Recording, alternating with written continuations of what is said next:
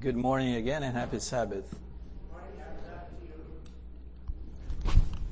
It is good to be here, to be back here, and to see you all on this rainy Thanksgiving Sabbath. But we have enough reasons to be thankful, right? In spite of the rain or whatever. Even the rain we should be thankful for, because it moistens the soil. And this holiday has been rooted in the farming tradition, as I understand. At least here in Canada, there is a close connection with farming, and this is the time where the farmers will have had their harvest completed, and they will be coming and thanking God for the blessings and for how wonderful and generous God is. And we have also reasons to thank God, right? And so this morning, as we study this text in Scripture, I want us to keep that in our minds. That we have enough reasons. We have much more reasons to thank for than we have to wish for, than we have to ask for. And so let's pray. Father, we thank you because you are so wonderful. You are an awesome God. You are the one who took time to create us, to prepare this planet for the entrance of man into this planet. And then, Lord, you have fashioned us to your likeness, into your image. And here we are, Lord. We are so thankful that in spite of the entrance of sin to this planet, in spite of sin having corrupted the human heart, there is so much beauty to contemplate. There is so much beauty to be thankful for. And we want to thank you, Lord, for all your mercies. And Lord, this morning, as we open up Scripture, help us be able to listen to your voice. I ask, Lord, that you may cleanse me from all my unrighteousness, that you may use me as your instrument. That every word that I'll say may be purified by the fire of your Holy Spirit. That the message may come across as a message that is encouraging and challenging us to live a life that is according to your will. I ask you these blessings in the name of Jesus Christ. Amen. Amen. How was your week? Good. For some it was good. For others it was great. Okay.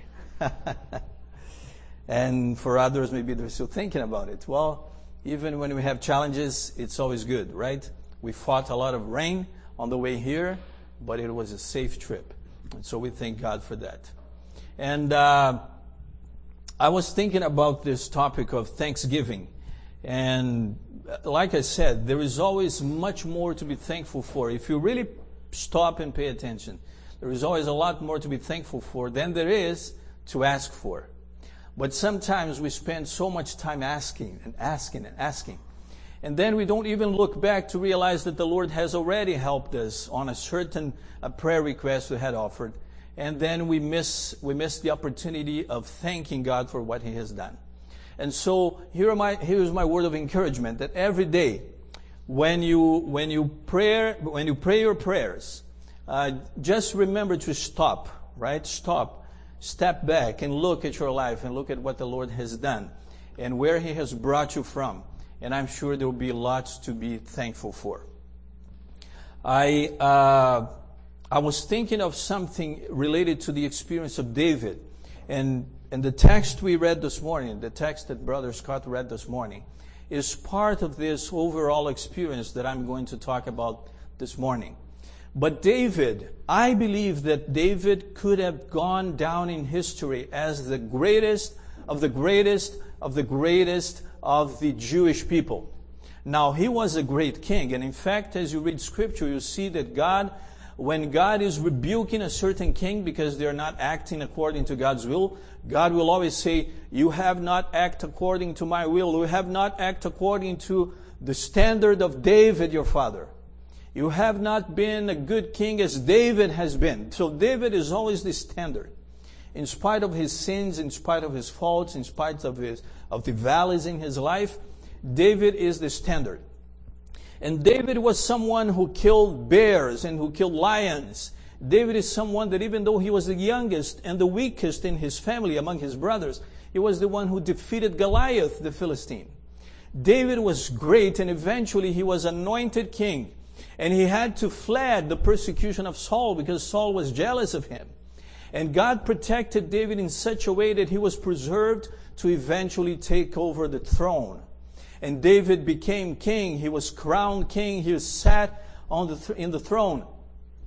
And David could have gone down in history as the greatest of all had he been able to build a temple.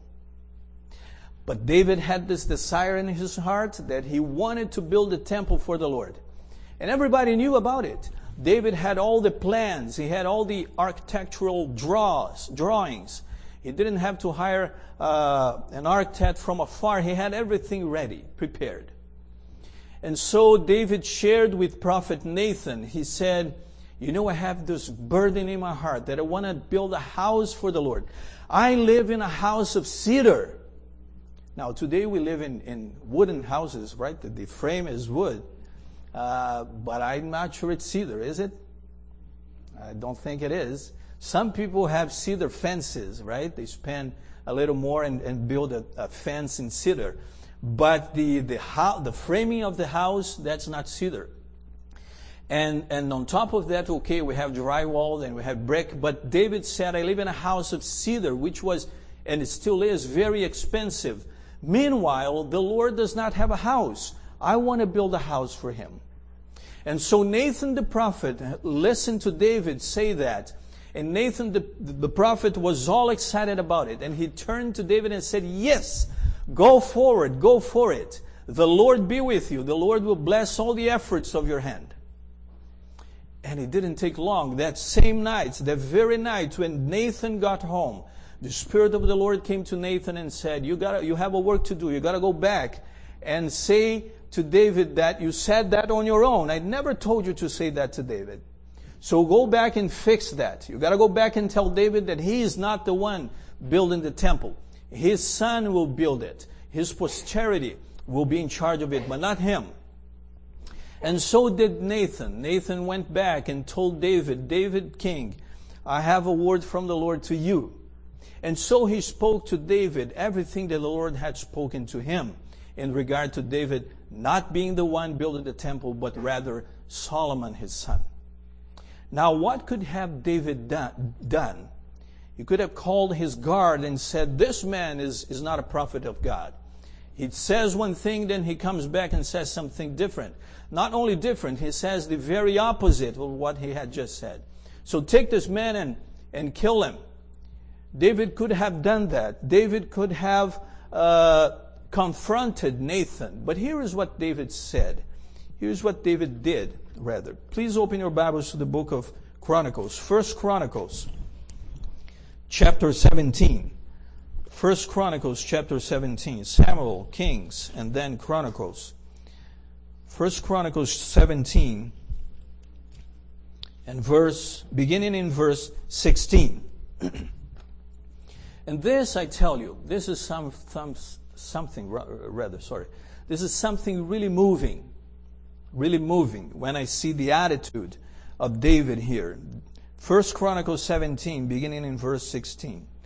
Then King David went in and sat before the Lord and said, who am I, Lord?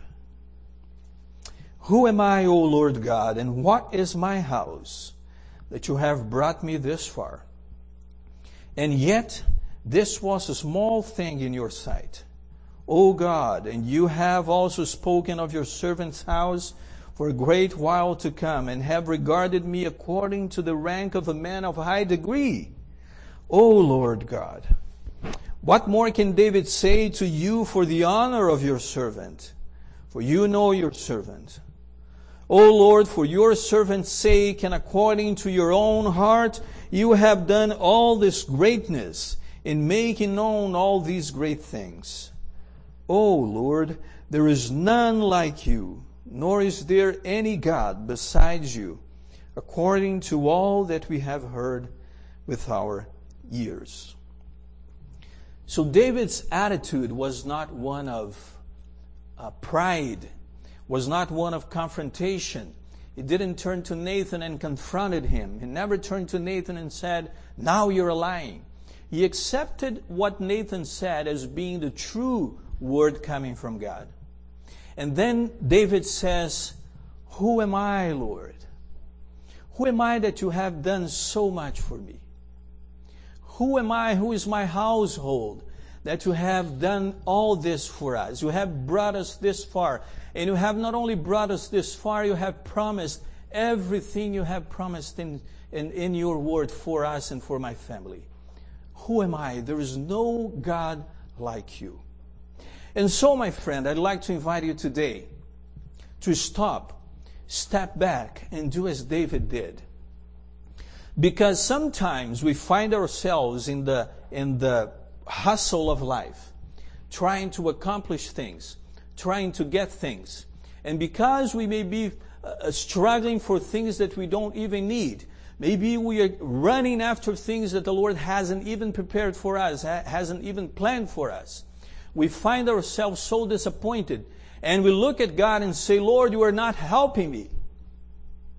When that would be so ungrateful, because God has done so much for us already. You see, I am an immigrant to this country, right? And I know, and my wife does, that when we were thinking of coming to this country, we submitted it to God's will. And God showed us, at least on 3 occasions, very, very clearly, that it was His plan for us to come here. And so after that, we were absolutely convinced that we should come. But it was not without challenges. It was not without difficulties. But when I look back now, 11 years ago, almost 12 years ago, and I see how God has guided our lives, I realize that God, we always have so much to be thankful for than to be running after the wind. And so I want you to stop and to look back and to realize how much the Lord has done for you.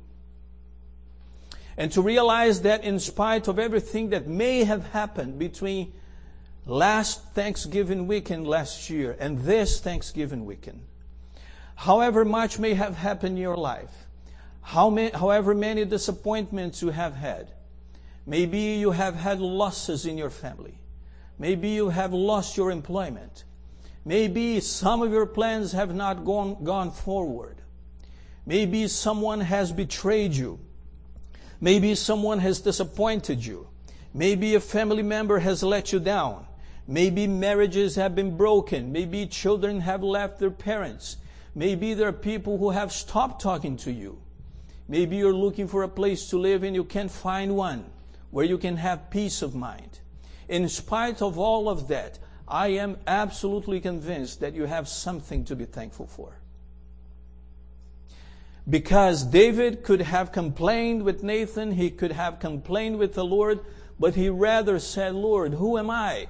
And if you think about it, we are nothing. We are nobody. But the Lord has been merciful enough to raise us to where we are today. And there was a time where maybe you and I were groping in the dark trying to find light.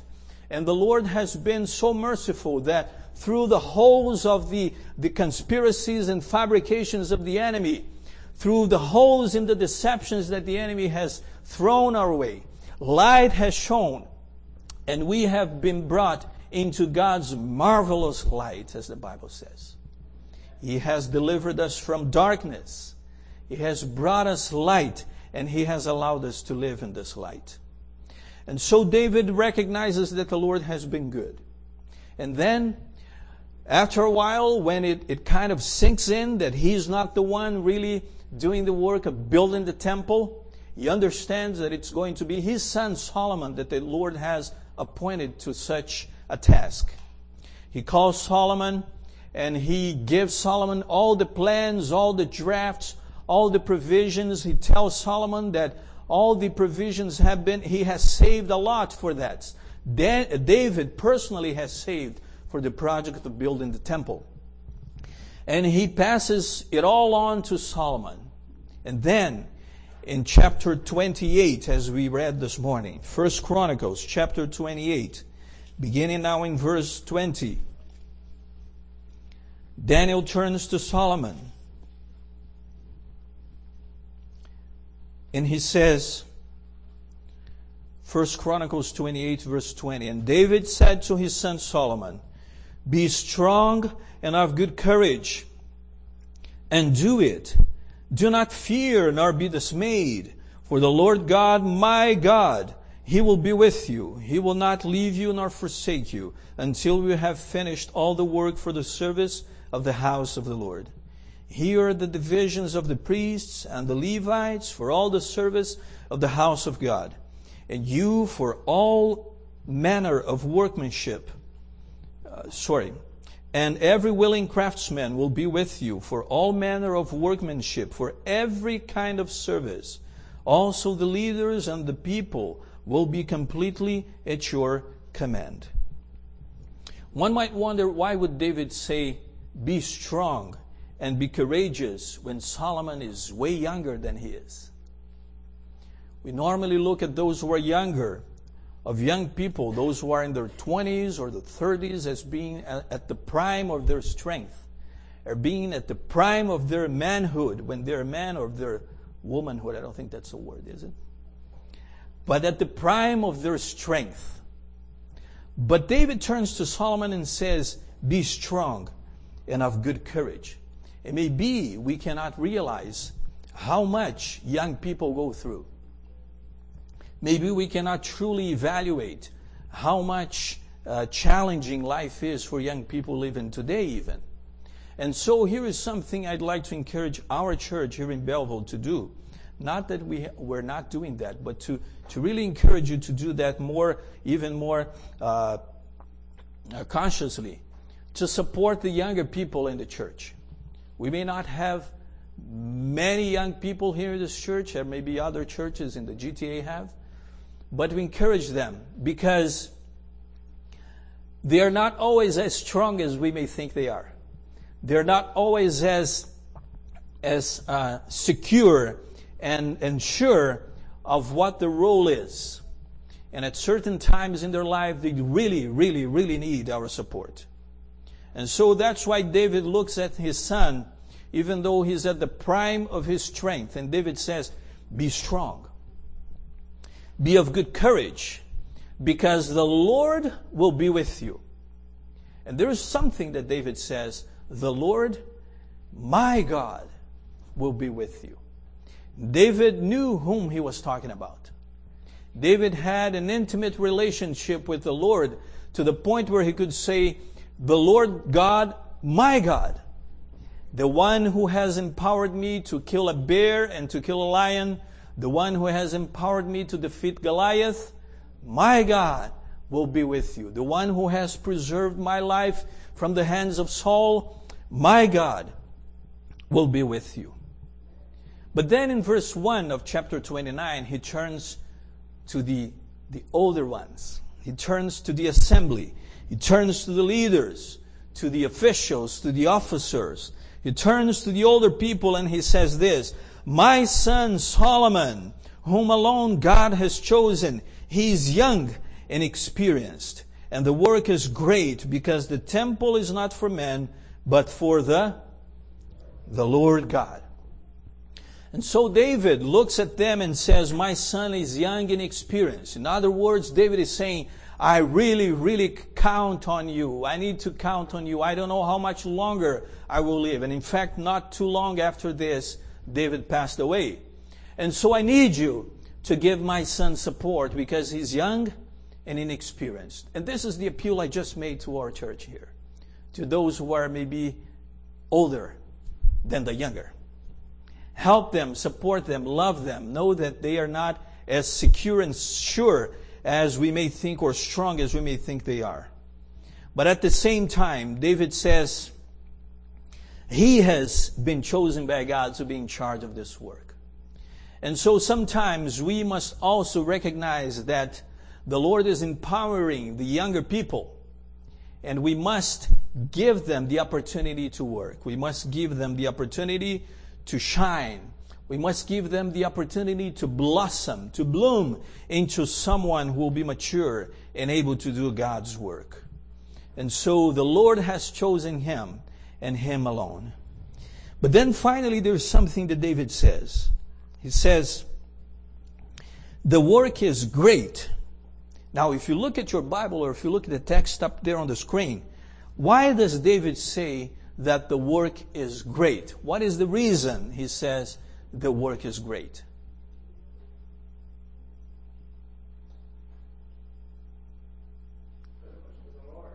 Thank you. Thank you, Marvin. It's right there. The work is great because what?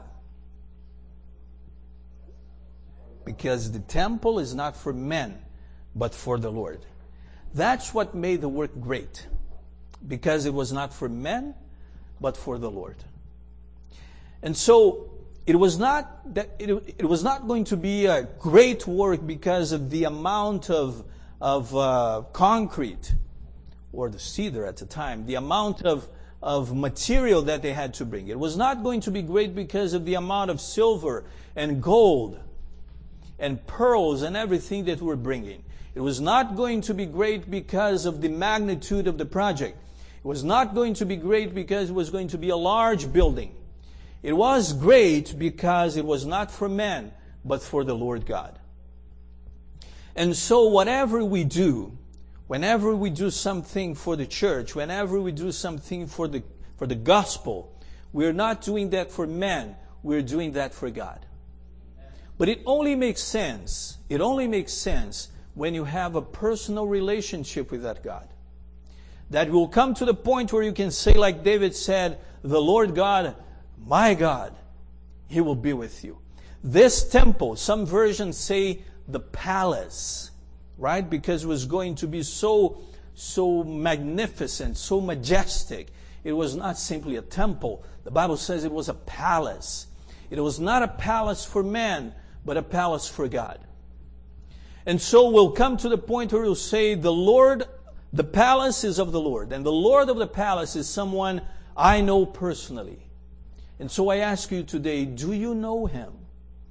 Do you know the Lord of the palace personally? Can you say, as David said, the Lord God, by the way, my God. The Lord God, by the way, my God is the Lord of this palace, is the Lord of this temple. Do you know Him personally? Do you know Him, the one who can make your religion become something that is a living experience, rather than just a set of rules you have to follow? Do you know Him? Do you know the Lord of the palace? I invite you to look at Him today. Maybe you know Him already. Maybe you have had an experience with Him. But I tell you, you must know Him. You've got to know Him personally. You've got to know Him personally, not only because the pastor preaches so, not only because the elder told you to, not only because your parents raised you in the church, not only because other people are saying that, but maybe you don't want to go along with it. You have to know Him personally. He must be your Savior. He must be your Lord. He is the Lord of the palace. And He is the one why we come here for. It's for no other reason. It's not for men. It is for Him. And so I ask you again, do you really know Him? Have you experienced Him? There was a man who learned to know Him. And when I think about this man, he was the first person to claim the benefits of the blood of Jesus Christ that was being shed on the cross. Now you may think, well, many people, Pastor, have claimed the benefits of the blood of Jesus the moment they slaughtered an animal. At the moment an animal was slain, they were claiming the blood of Jesus. They were shedding the blood of the animal. The blood of the animal was being shed, and they were claiming the forgiveness of Jesus because that animal pointed to the sacrifice of Jesus. And that is true. But I'm talking about the real blood of Jesus that was shed on the cross. There was one man who was the first to plead the benefits of that blood. Do you know who that man was? It was the thief on the cross. Was the thief on the cross. Someone who was able to tell the difference between whom Jesus was and whom the crowd was saying He was. Someone who even though He was up there hanging on the cross in His last hours of life, He was able to claim the benefits of the blood of Christ. not out of pity, because pity doesn't save anyone, but because he saw in Jesus the Savior. He made Jesus the Lord of his palace, the Lord of his life. And he asked Jesus, Lord, remember me when you come in your kingdom. And that prayer was so simple, but yet so true. It was so simple, but yet so sincere, that Jesus turned to him and said, yes, I can guarantee you today, I promise you today, be assured today that you will be with me in paradise. And so I ask you again, have you known Jesus like the thief on the cross knew him? Have you come to know Jesus personally as the Lord of your life? Jesus, the one who was hanging there on the cross, whose sweat turned into blood. Blood was dripping out of his forehead. And that blood would roll down his forehead, down his brow and down his cheek, and all the way down to his body and his feet, and finally reach the ground. And while the whole crowd was cursing Jesus and saying that he deserved that if he had really power, he would have come off the cross and saved not only him, but them as well, and then they would believe him. While they were all doing that, priests, nobles, rulers, high priests, Roman soldiers, Christ's apostles, the Pharisees, there was one man who used to be a criminal, but who decided to give his life to Jesus right there. He recognized who Jesus was. And so my question today is this: have you known him? Have you experienced him? Many people have said that Jesus is the reason why they live. Many people tell you stories that Jesus has saved them. Many people tell you stories that Jesus healed them. 2 weeks ago on a Thursday, 2 weeks ago I was feeling really bad. It's been probably 10 years that I've had a throat infection. And I normally don't have those things. And I was gearing up to preach there in Bancroft. I had 8 nights to speak. And then my throat was infected. There was an infection, an inflammation. And the first night and the second and the third nights, the first weekend I was able to get through. But then it got worse. And on the Friday, I was claiming and praying to the Lord, pleading, Lord, please help me. Because the next day I would have to start speaking for 5 nights straight. And so I'm saying, Lord, if this is what you want me to do, please heal me.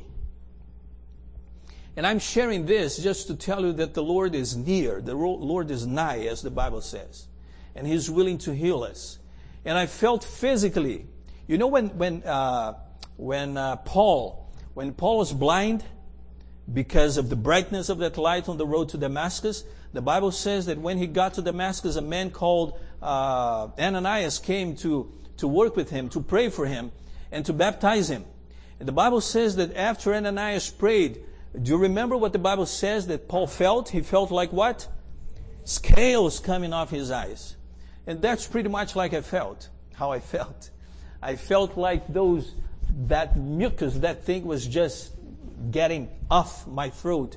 And it was all going. I physically felt that I was pleading to the Lord. And so you may hear these stories. This is not the only one. There are many more incredible stories of how God heals people. People who have been healed from cancer. People who have been healed from terminal diseases. And you look and you hear those stories and you say, I have never experienced something as powerful as that. But I tell you, you've got to know Him personally. I encourage you to experience Him in your life.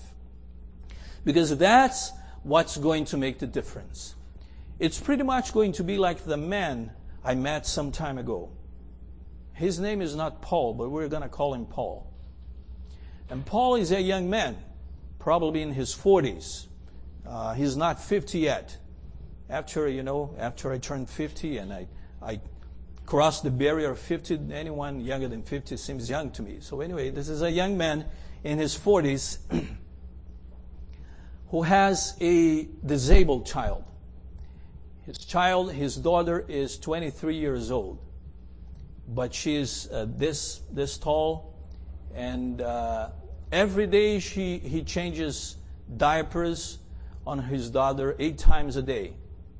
And he cooks for her, and he feeds her on the mouth, and he stays with her, and he takes her out every day for sun bath, and he takes her every day out even during the winter because she needs fresh air, and he looks after her as an angel.